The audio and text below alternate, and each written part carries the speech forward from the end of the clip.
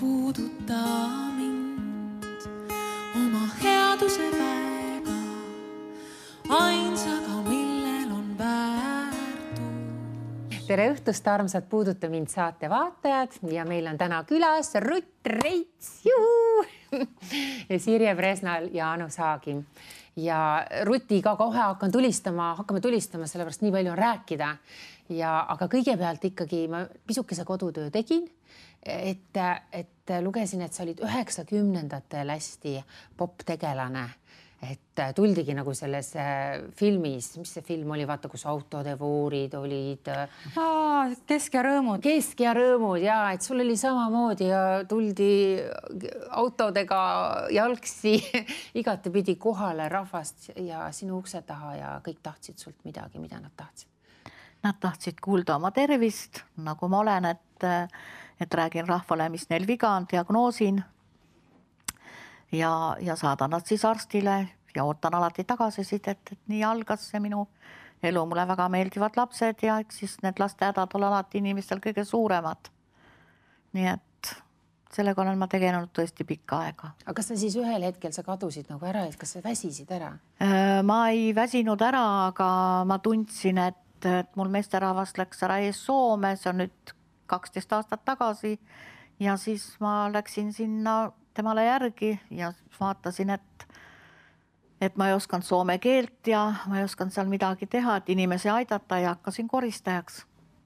Ja tegin 10 aastat Soomes koristust. Minu teada nii kaua, kui sa vaata siin vahepeal ikkagi käisid, et sa siin võtsid inimesi vastu, sest tegelikult tead, kuidas mina üldse Rutist esimest korda kuulda sain.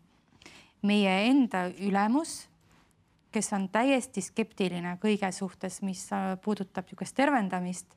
No ta teadis, et mul on migreen ja ütles, et kuule, mul on üks inimene, kes on üle prahi. Rutt, ma annan sulle tema numbri. Ja siis ma üritasin Rutile helistada, aga ma ei saanud teda kätte. Rutt oli Soomes. Jah, Rutt oli Soomes. Ja siis nagu tead, see on nii, et ühe korra võtad ette ja siis ta jääb. Siis ta jääb, jah. Aga sa ei saanudki abi. Ma just ootsin, et lool tuleb nüüd püant, et siis kuidas sa käisid ja siis kuidas kõik läks ja õnnelik lõpp ja sul enam ei ole migreeni, aga samas ma tean, et sul ikkagi need migreenijood. Hetkel on läinud. On läinud või? No mul on 1,5 kuud vist on praegu olnud ilma, mis on väga pikka aeg minu. Ja sul on päris see kaelast. See on kõik, sinul algab kaelast. Lülisammaste juures, see verevarustus on pähe niivõrd talb. Nii kui sa siin päeval rohkem seda peakest ees hoiad või teda rohkem keerutad, nii sa saad, kas saad järgmine päev, ülejärgmine päev selle peavalu. Ja sa ärkad juba hommiku peavaluga. See täpselt ongi, kuidas ongi hommik. Sa ärkad hommiku. Ja, ongi. Ta hakkab niimoodi tulema öösel juba, ma tunnen.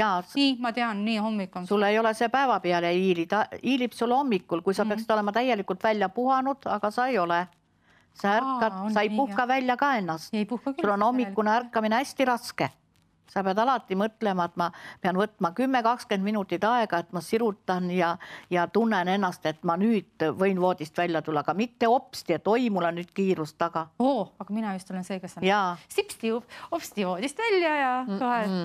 Seda ma olen viimaste aastate jooksul õppinud. Üks meie tuntud Eesti lauljatar, me filmisime ühte asja koos ja siis olime natuke aega kuskil maarajoonis ja siis tema rääkis, kuidas tema nagu voodis, enne kui ta voodist üles tõuseb, et üldse, kuidas ta nii ergas ja aktiivne on, ma ei hakka ta nime praegu nimetama, siis et ta teeb jalgadega neid igasuguseid asju seal enne, kui sa üles tõused, on ju, siis sirutad, teed neid asju, siis kõverdad ja ma teengi neid igal hommikul ja Sirjekene ma võin sulle ilma, et olles selgelt nägija või nõid või hüpnotisöör, et jumala pärast tee seda. Esiteks see paneb ka mõtted sinna nagu kõik kuidagi paika ja teeb selle stardi hommikusse, aga tee jalgadega. Tead, mida mina teen niimoodi, et mina hüppan voodist välja, võtan hantlid ja hakkan kohe ju võimlema. See on liiga raju. See on raske. Seda ei ole vaja. Sa pingutad nagu kohe need hommikul. Ma pingutan hommikul kohe. Kuulake inimesed, kellel on siis peavalud ja sellised migreeni teemad, siis tuleb hästi rahulikult. Hästi rahulikult hommikul tuleb tõusta ja tuleb mõelda, et kõik on hästi. Päike soojendab ära kogu oma ilma. kõikidel meil on hea meel, kui päike paistab ja armsad inimesed, kui te hommikul tõusete, ärge korjake endal seda paha meelt kohe sinna, et ärkate üles, et lapsi üles ajama. No tõuske üles, kaua ma pean sind äratama. Kõiki tuleb teha hästi rahulikult. No mees, mis sa kohmid, pane auto käima. Me tahame juba ära minna. No kas minu jaoks ei olegi nüüd WC-s ruumi, mul on nüüd see pissi häda, ma tahan ruttu seal ära käia. Vot sellisega ei tohi kunagi tõusta, sest päike soojendab ära tõesti südame ja tuleb päikse järgi. Mis on ühist inimesel ja päiksel? Jah. No kui ta peab andma ju energiat, soojust, hellust, kuumust. Ja täpselt nii on inimene. Aga mis on pisarate ja vihmal ühist? Puhastavad. Inimesed mõlevad, taevast tulevad ka pisarad piisad alla ja inimese silmadest voolavad nutupisarad.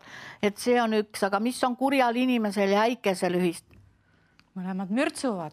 Ja, pauguvad. Et alati hirmu äratavad ja hirmu äratavad ka jah, et inimene peab alati mõtlema, kui me ärkame pahas tujus, siis me lihtsalt seda päeva nihutame õhtusse, hommikul jälle paha tuju. Ma ise olen selline inimene, et ma kunagi kurjaks ei lähe, ma ei oska vihastada. Kui mul läheb tuju pahaks, ma võtan lõtsapilli, ma mängin pilli ja ma tunnen, et mul on väga hea olla ja mul on alati hea meel, kui mu juurde mõni inimene tuleb, ma saadan ta alati kallistustega uksest välja, ma kunagi ütlen, et head aega, aga ma võtan alati, me embame ja ma annan oma energia ja ma saadan ta ära. Nii tore, mulle õudselt meeldis, et Rutt tegelikult ootas päris kaua siin stuudios tagaruumis ja siis ta võttis ju kõik, kes mööda läksid, ta võttis ette. Nii, sinul poiss on vererõhuga probleemid, ta näeb kõike.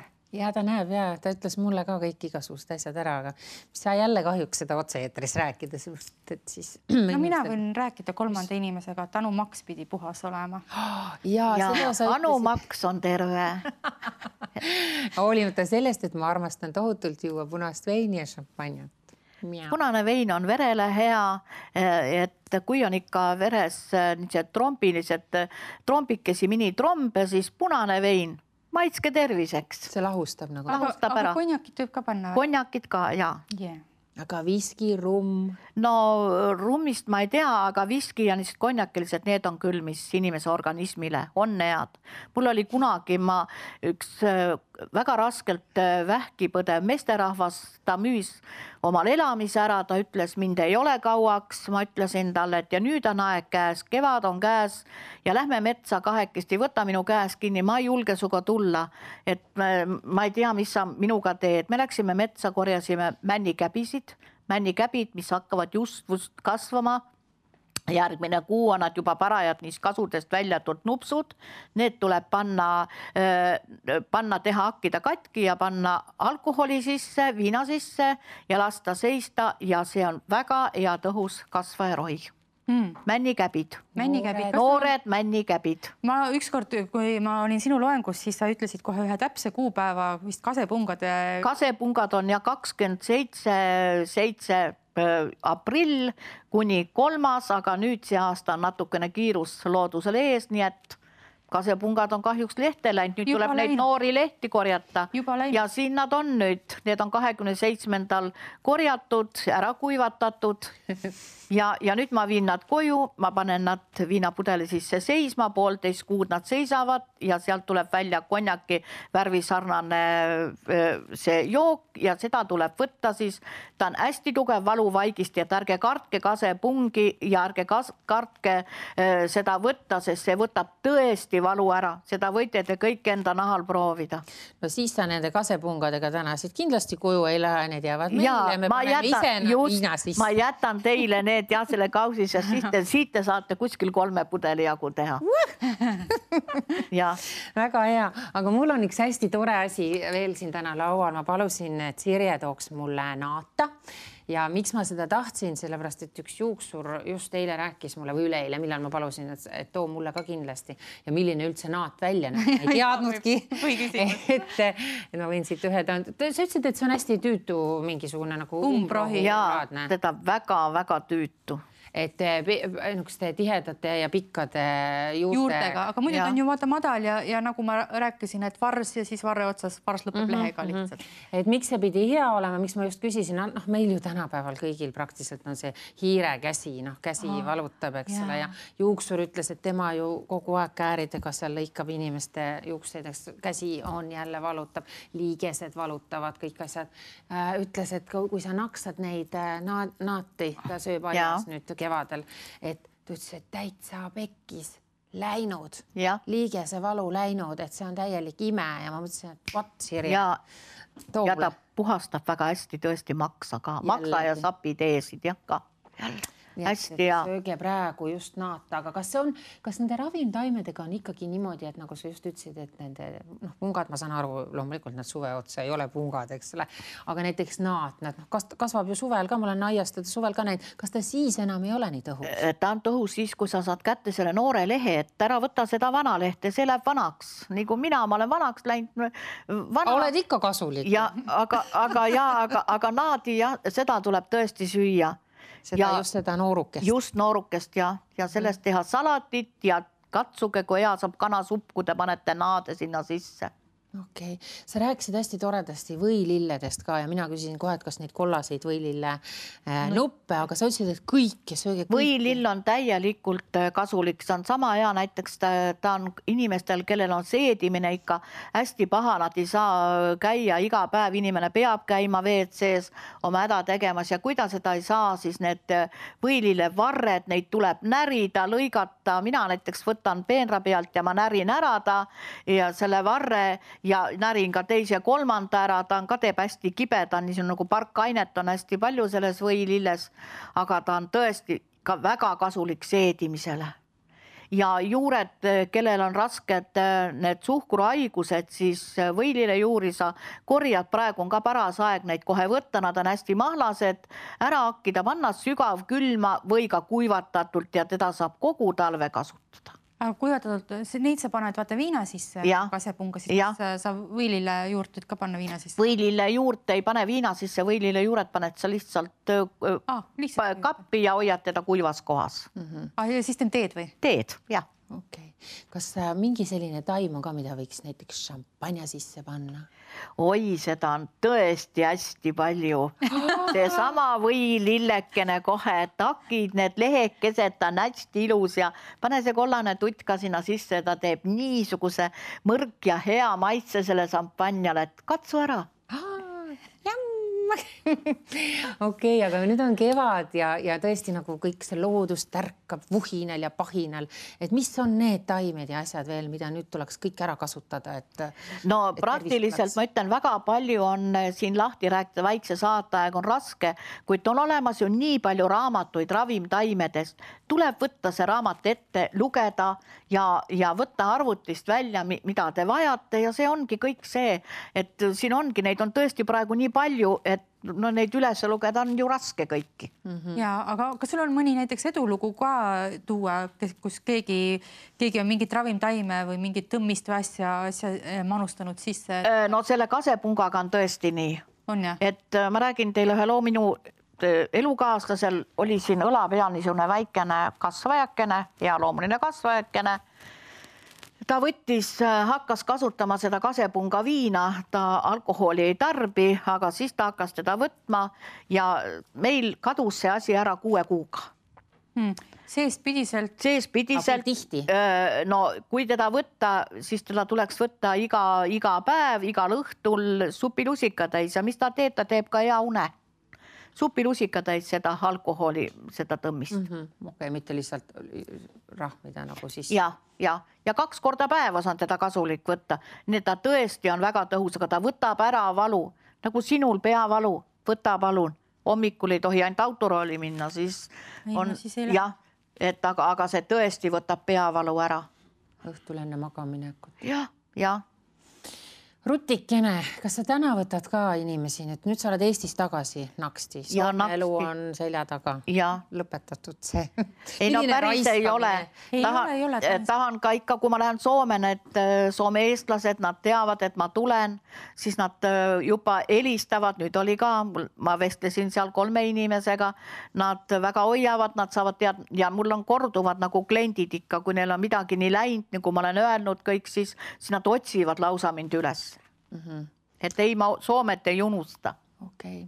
Aga kuidas see sinu siis nagu see näeb välja siis see päev, et kas sa täna oledki ainult see, kes võtab inimesi vastu ja ravitseb neid? Ma ei ravitse, ma õpetan.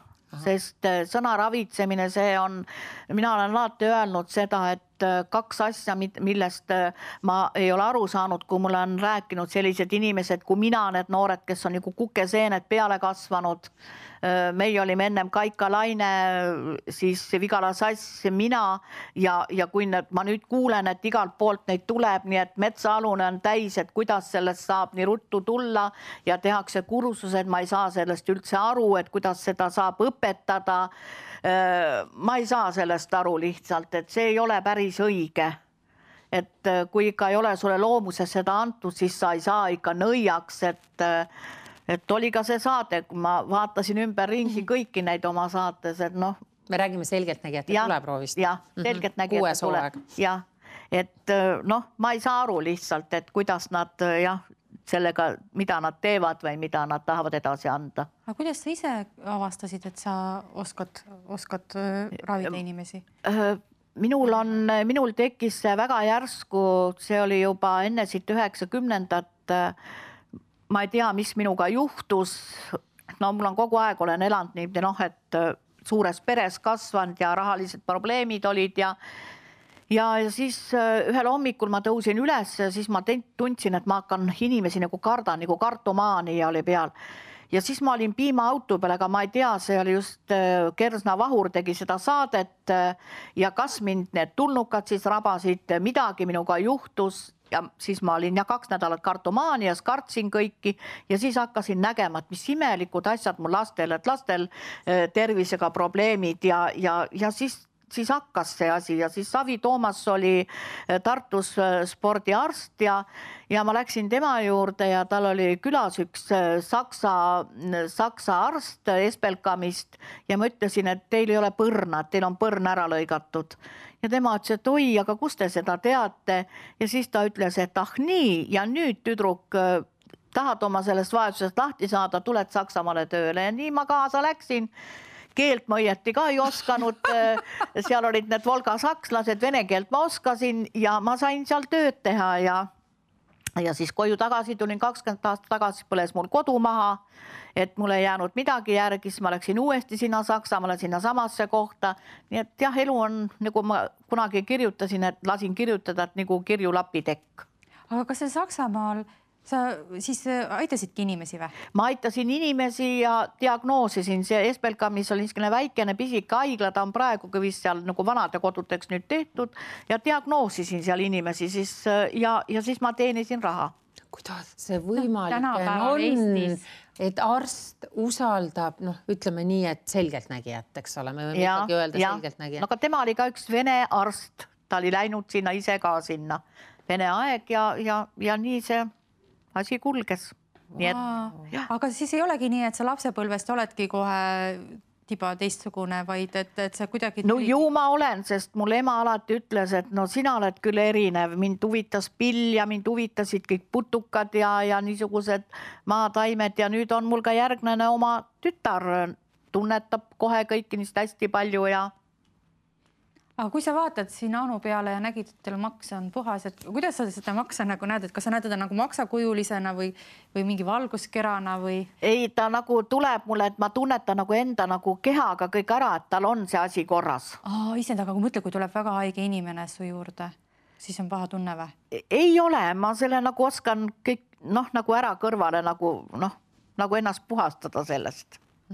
See on kummaline, sest ma alati olen mõelnud, et need, kes oskavad öelda teiste mingite sisehaiguste või nähtamatute pealt nähtamatute asjade kohta midagi, et nad, sa võid seda nahavärvist lugeda välja, sa võid olla silmadest, eks ole, üldse nahatekstuurist või ma ei tea, juuste tervisest, loed nagu välja, aga et sul tekib nagu läbi enda see mingisugune tunnetus. Sellepärast ongi minul kontakt inimesega, ma võtan inimese käe, siis ma tunnen, aga nüüd on mul juba nagu läinud see asi nagu nii teravaks, et ma nagu näen kõike nagu ma vaatan. Nagu puutuma. Jah, ei pea puutuma, jah. Kas sa oskad, läheb isiklikuks kohe, kas sa oskad, kui sa inimese peale vaatad, kas sa võid öelda, et sinu elu jääb lühikeseks või on see väga-väga pikk, nüüd on tuli väga siukene. Jah, see on inimesest näha ja muidugi on olemas ka tähetabelid, mis inimese sünnitabeli järgi ütleb ka tema pikkuse. Nagu elupikkuse? Jah, elupikkuse, jah. Kas sa julged seda, kui sul keegi tuleb vastu? Just ütles praegu meil operaatorile. Ta ütles mulle ka enne seal, et ära aru muretse, et sa elad veel ka pikalt. Aga julged sa päriselt ka inimesele sellist asja öelda, kui sa näed, et ta elukene võib-olla on siin ainult järgmised 5 või 10 aastat. Jah, ma olen seda inimesele öelnud. Ma olen öelnud, et hoia oma tervist, et kui sa ennast hoiad, siis su elutee pikeneb, aga seega nii on läinud. Et see on nagu ses mõttes võimalik, et see ei olegi nii hirmuäratav, et kui sa näed, et inimesel on jäänud mõned loetud aastad, siis tegelikult see inimene võib selle ise pöörata ringi, hakates elama tervislikumalt, jah, just, ja mitte ei vii mõtteid sinna, et jah, nüüd ma suren ja nüüd minust enam ei ole midagi. Ma olen ise selline, et ma ei mõtle, mul on endal ka need haigusid küll ja küll, ma lihtsalt lähen, ma mõtlen, ma olen terve, mul on hea olla ja ma lähen. Kuule, aga sa just rääkisid ju vaata sellest vähihaigest mehest, kellega te läksite käsikäes metsa alla ja kes sõi neid. Ja see mees paranes. See mees paranes ja see mees, ta oli nüüd nii vana, ta oli 92, nii et ta suri alles siin eelmine aasta ja ütles, et miks ma müüsin oma kodu ära, miks ma kõiki seda tegin, et arst ütles, et kopsuvähk ja ta tapab ära ta, aga ta elas hästi pikalt. Okay. Et sinu juurde võib tegelikult tulla ka niimoodi, et sa avastad, et on mingi viga, on mingi haigus, on ju, aga sa annad ühtlasi ka nõu, mida sa peaksid tegema, et see haigus taanduks. Taanduks just ja ma ikkagi saadan meditsiini, et kui ikka inimesel on kasvaja, siis ei tohi jääda, et nagu on siin jutud, et kätega ma võtan ja ravin selle vähi või lõikan ära. See ei vasta tõele. Nii samuti nagu ei vasta tõele see, et inimesel on needus. Inimesel ei ole needust. Ma sellele nii olen vastu võidelnud. Inimene elab saatusega. Kõik, kui me kodu uksestki välja läheme, meie saatus, näiteks avariisse võid sa sattuda. See on sulle kaasa antud sinu elu. Aga mitte nii, et meil nüüd on keegi mind neab ja ütleb mulle niimoodi pahasti. Las nad ütlevad pahasti. Olen isegi neid sõnu kuulda saanud ja seda kadedust ja asju, aga see ei ole õige, et inimesele öelda, et mul on needus ja selle pealt hakata siis nagu minusugust inimesed, et selle pealt teenima hakata ja rikastama, see on vale. Nüüd on see ka paika pandud, et sellist asja ei ole olemas. Aga mõnel inimesel võib ikkagi klõks ära käia sellepärast, et temaga kogu aeg juhtuvad mingid kummalised ja halvad asjad. No siis sa hakkad juba ise ka uskuma, et minu peal peab olema mingisugune hirmus asi, et miks mul kogu aeg juhtub, aga teine elab nii. Ja see on sinule kaasa antud, sa pead need etapid läbi elama. Ma olen ise väga palju kannatanud. Ma ütlen, mul ei ole kodu, mul on 2 meesterahvast, kellega ma olen elanud, on surnud. Ma olen kõik selle üle elanud. Aga see on minu elu ja ma olen tugev, ma ei jää selle taha kinni, et ma nüüd lähen stressi. Kui lihtne öelda, ma ei lähe stressi ja me oleme kõik päevast stressis siin ja ma arvan, et eestlaste kõige kohutavam haigus ongi see stressis olemine ja muretsemine. No anna nüüd meile mingitki sellist lihtsat nõu, no kuidas, see mõttejõul, jah, mõtlen, vaatan hommikul välja, päike paistab, olen õnnelik, kõik see on väga tore, aga veel, mida? Kallikesed, kui te tunnete, et olete stressis, tehke endale, joonistage enda ise käega üks suur nägu paberilehe peale, selline. Ma võin siin joonistada, on sul palju paberit ei ole? Paberit on, pastakat andke mulle keegi. no paberit ja ma joonistan sulle sinna taha selle, aga pastakat Halloo, tooge, kas meil operaatoritel on kellegi pastakat? Ei ole. Ei ole. Ei saa teha. Saab. Minu too sealt kuskil palun tagant keegi pastakas. Keegi, kes meid kuuleb, toob pastaka kohe nii kaua, kui me räägime. Viska siia. Ja aitäh sulle. Nii, palun. Nii. Sest ma tahan ikkagi jagada praktilist nõu. Teete sellise näo endale, silmad päe, silmamunakesed, ninakesed, kõvera suu siia, kõrvakesed ka lontis, nagu me ikka inimesed tükime olema selle aeg. Siia kirjutad enda minu vead, minu viga, minu headus, no minu headus ja minu viga. Ja siis, kui sa teed midagi halvasti, siis ole aus ja märgi alati, miks ma olin kuri, aruta oma asjad läbi. Minu vead, minu head, minu vead ja aruta alati läbi, mis ma jälle halvasti tegin, selle ma räägin, et ärge võtke kurja hommikul voodist kaasa. Võtke kaasa headus ja kogu päev läheb selle headusega, see pange külmkapi ukse peale. Vot selline nägu, pange külmkapi ukse peale ja te alati seda kõige rohkem me teeme seda külmkapi ust lahti ja te tunnete, kuidas hakkab see teid aitama. Tulge välja sellest stressist, pange dressid selga ja kust on tulnud see niisugune nimi üldse, stress. Ja pange dressid selga ja minge korjake kasepungi. Korjake kasepungi. Viimane aeg on. Pange stressid selga ja minge korjake kasepungi. Ehk siis ühele poole igaks juks näitan veel ära, see on lihtne nägu, igaüks oskab joonistada sellist. Ja pange ta külmkapi peale, et te näete teda. Minu head. Ja minu vead. Ja siia hakkake vaikselt nagu. Märkige ära 1-2 päeva ja siis hakkab teie närvisüsteem paranema. Endaga tuleb tööd teha. Sellised praktilised nõuanded mulle väga meeldivad ja see pärast annad mulle siia, palun pane autogramm mulle siia üles, mitte heade vigade alla. Pane heade alla autogramm. Ja. Ma panen selle endale külmkapi ukse peale. Mul hakkab juba pelgalt sellest. Kas ma pärast tohin värvipliiatseid ka kasutada? Ja, värvi kõik ära tema ilusaks. Ja, tee nagu väike anukene suu punaseks. Ja pane väiksed kõrvarõngakes. Ja, pane ja, nii teegi. Issand, kui tore on saada selliseid positiivseid nagu mingisuguseid selliseid emotsioone. Ja niisama nagu inimesed käivad meil hästi palju, kui vanad memmed ütlevad, raha ei ole, tahaks massaasi minna.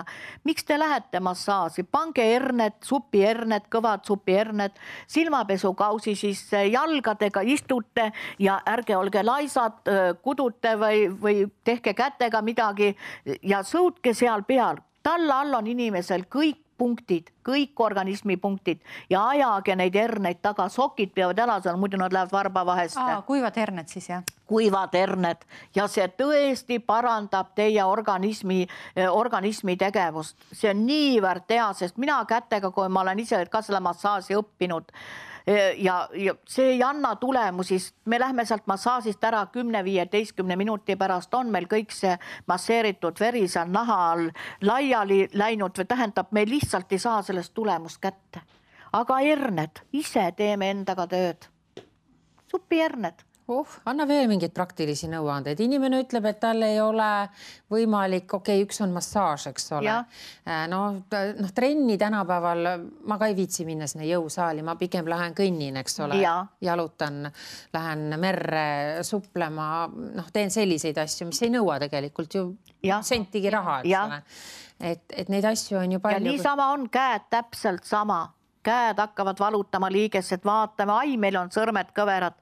Minul ei ole, mul on hästi sirged sõrmed. Anna selle vastu midagi, mul üks sõrm valutab. Ja palun ka herned, hakka õpid ja võtad teed nende hernestega, liiguta oma käsi ära, hoia neid. Nagu kast teeb, jah. Aga kas niimoodi oma käsi võib nagu masseerida ka ise? Võib ikka, jah.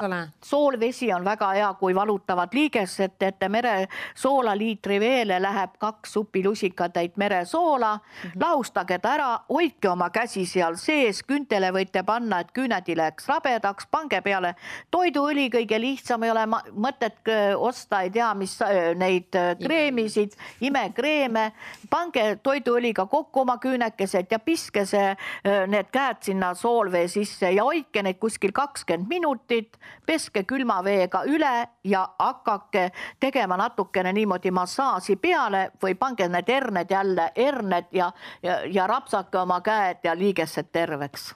Aga kas näo peale saab ka sama meetodit kasutada või? Mida?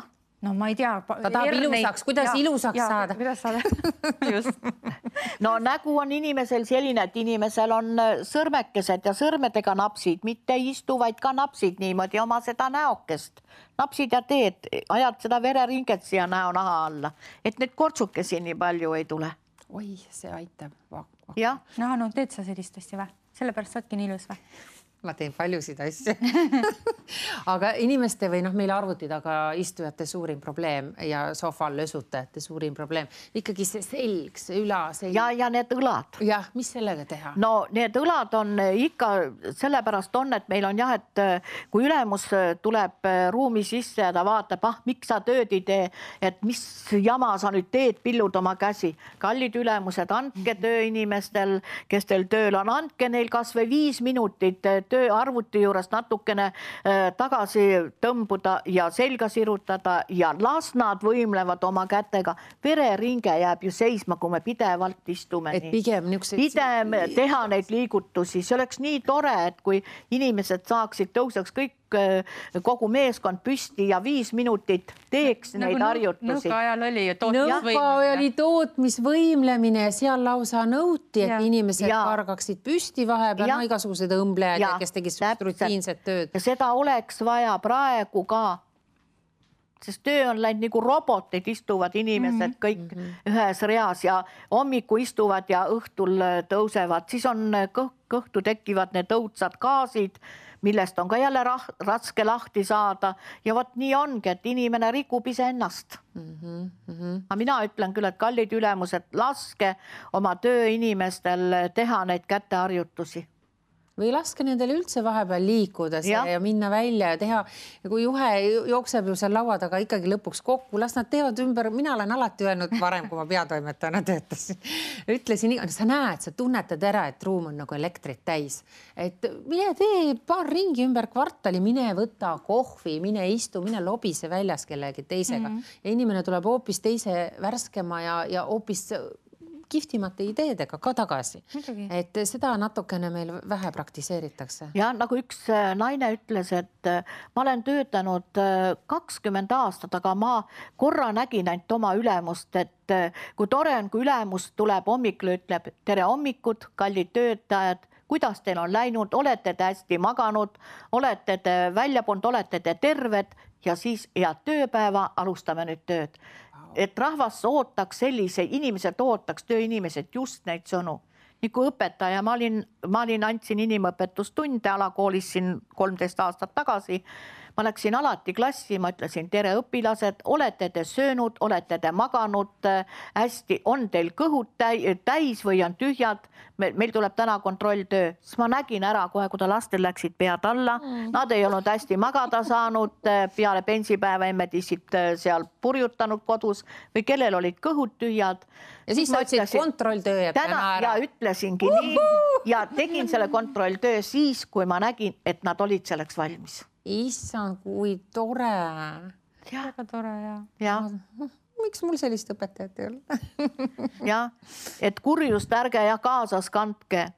Kuri on koer, kui ta keti otsa pannakse ja peremees teda üldse lahti ei lase. Aga inimene saab liikuda ja ei tohi seda kurjust endaga kaasa kanda. Aga see kurjus on nii salagaval asi, ta tuleb nagu selline uss vingerdab su ellu sisse. Sa vahel isegi ei saa aru, kus see kurjus ja õelus ja uss sinu sisse poeb.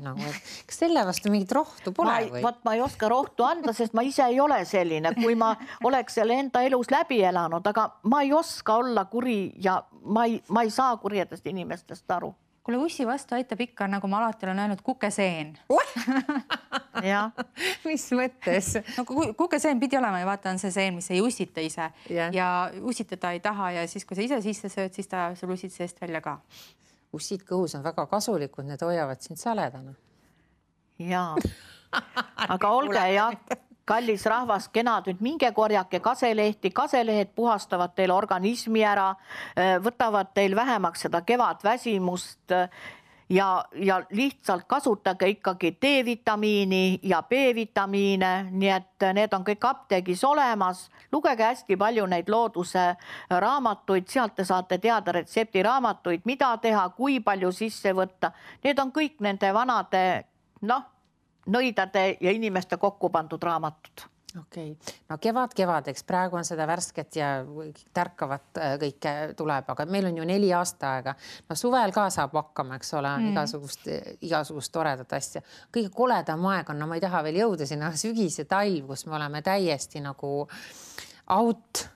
Et kas me peaks siis suvel ikkagi valmis korjama need asjad ja paneme sinna siis külmikusse? Sügav külma saab näiteks panna väga edukalt mustsõstralehti, tilli, petersellid, kõigid need teed, need ju kestavad meil kogu talv otsa, sa võid nendest teha teed, võid panna neid salatile, riputage, ärge kartke, pange piuga, praegu nagu need naadidki, pange nad, võite laduda ilusti karpi ja panna nad sügav külma, nad sulavad ära ja nad on talvel täpselt, natuke vähem on seda vitamiini seal sees, aga nad on kasulikud ja head asjad. Issand, ma lähen kohe. Need olid esimesed naadid mu elus umbes, mis ma korjasin. Oled üldse korjanud, jah. Ma pean ikka ka Saaremaale minema ja siis nad kõik sinna ära korjama, mis seal on. Ma olen neid näinud kogu aeg, aga ma olen võtnud seda kui umbrohtu. No see ongi umbrohi. Ja, aga ta on hästi kasulik. Okei. No mis on veel inimestel? Räägime siin, eks me siin lõpupoole tüürime, aga mis neil, me räägime nagu tervisest hästi palju, rääksime kurjusest hästi palju, aga pisut väisame seda suhte teemat ka, et see on ka, ma arvan, et kui inimesed tulevad sinu juurde nagu nõu ja abi küsima. Väga paljud inimesed on tõesti läinud, tuleb näiteks, helistab mees ja järgmise päev helistab naine. Ja nad on läinud, nad on elanud 5-16 aastat väga ilusti ja järsku on ühel poolel on tekkinud see klõksukene. Ma ei taha enam, ma olen sinust väsinud, ma ei armasta enam sind. No kuhu siis tormab? Naine muidugi hakkab siis nagu naistel on kombeks ikka. Mine sina tee oma asja, mina teen oma asja. Mees alguses oli aru, võib-olla mul nüüd alles hiljuti oli selline klient, ütles, et ma ei saa aru, mida mu naine tahab. Ma siin ole kena, mine võta tass mahla, pane temale ette või võta siis, kui naine tahab konjakit või sampus, pane talle see klaas ette, ta ise ei joonud üldse ja ta läks nii naise juurde, kas sa hulluks läinud või sa tuled mingisuguse asjaga minu juurde siin rääkima, et ma sulle mis ma teinud olen, mees ütles, et naine ütles, aga sa ei pane mulle käsi ümber kaela, sa ei kallista mind, et ma tahaks seda, et sa oled minu vastu selline. Mees ütleb, mu 2 kätt on nii väsinud õhtuks, ma olen kopajut, ma ei jõua neid käsigi tõsta, kuidas ma veel ümber sinu kaela panen. Et kallis naine, et ma teen siis, kui ma vananen. Selle aja peale ma olen su juurest läinud. Et me väga elus tormame ja teeme vale asju. Me peame natuke rohkem mõtlema, et kui me oleme andnud käe ja sõna, et ma olen ise ka lahku läinud, aga kuidas see pärast hinge piinab, et ikka elu tuleb võtta tõesti nautida, mitte riielda, kakelda ja lahku minna. Ja kes kannetab, selle on lapsed. Kel on ikka peres lapsed, need lapsed kannatavad. No aga kui on ikka väga halb suhe ja mees on vägivaldne, nagu meil siin viimasel ajal on ka teemaks tulnud kõvasti, no siis on ikkagi õigem ära vist minna. Mis sa seal enam? No siis on õigem ära minna, aga tuleb ka see põhjus otsida, et miks kõik see asi nii kaugele läinud on. Minu enda elukaaslane oli õudsalt armukade. Ma läksin kodus kuskil ära, siis ta pidi teadma, kus ma täpselt olen, et vot see on haigus, mida ei paranda haavadega, ei paranda haud. Armukadedus. Mingit rohtu ei ole, söön mingi. Vot selle eest rohtu ei ole, jah. Aga siis armukadeda inimese juurest tasub jalga lasta, jah? Ja sellega ei tule, lihtsalt ta paneb sind nii kitsasse kinga, et sa ei jõua hingata seal, sa ei saa sealt enam välja keerata ennast.